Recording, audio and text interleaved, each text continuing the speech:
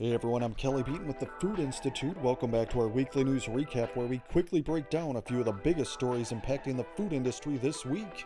Here we go. Supermarkets and distributors are pushing back on higher prices from food makers. Kroger and other grocery chains said they're asking to prove why higher prices are necessary before accepting them and warning manufacturers that they'll stop carrying products if food companies won't negotiate prices, reported the Wall Street Journal. Some companies said they're switching to new meat suppliers with cheaper products and delaying price changes for items like canned goods. U.S. inflation increased 8.3% in April from a year ago, according to the Labor Department, and remains near a 4-decade high.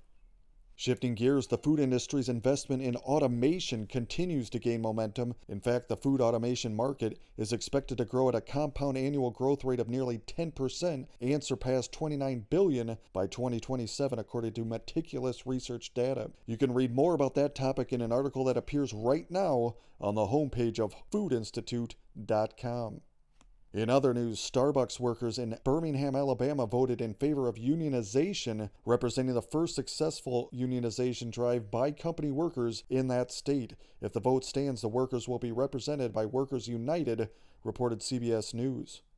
And finally, a few quick ones to close on. USDA has committed $400 million more for bird flu response. USDA continues its efforts to respond to an outbreak of highly pathogenic avian influenza in the U.S. that has now reached 35 states and affected nearly 38 million domestic birds.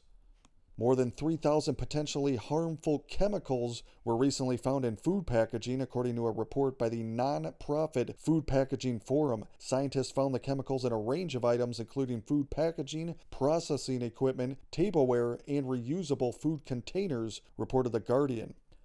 And lastly, 52% of respondents in the International Food Information Council's 2022 Food and Health Survey said they followed a diet or eating pattern in the last year, and that's up 13% since 2021, reported Forbes.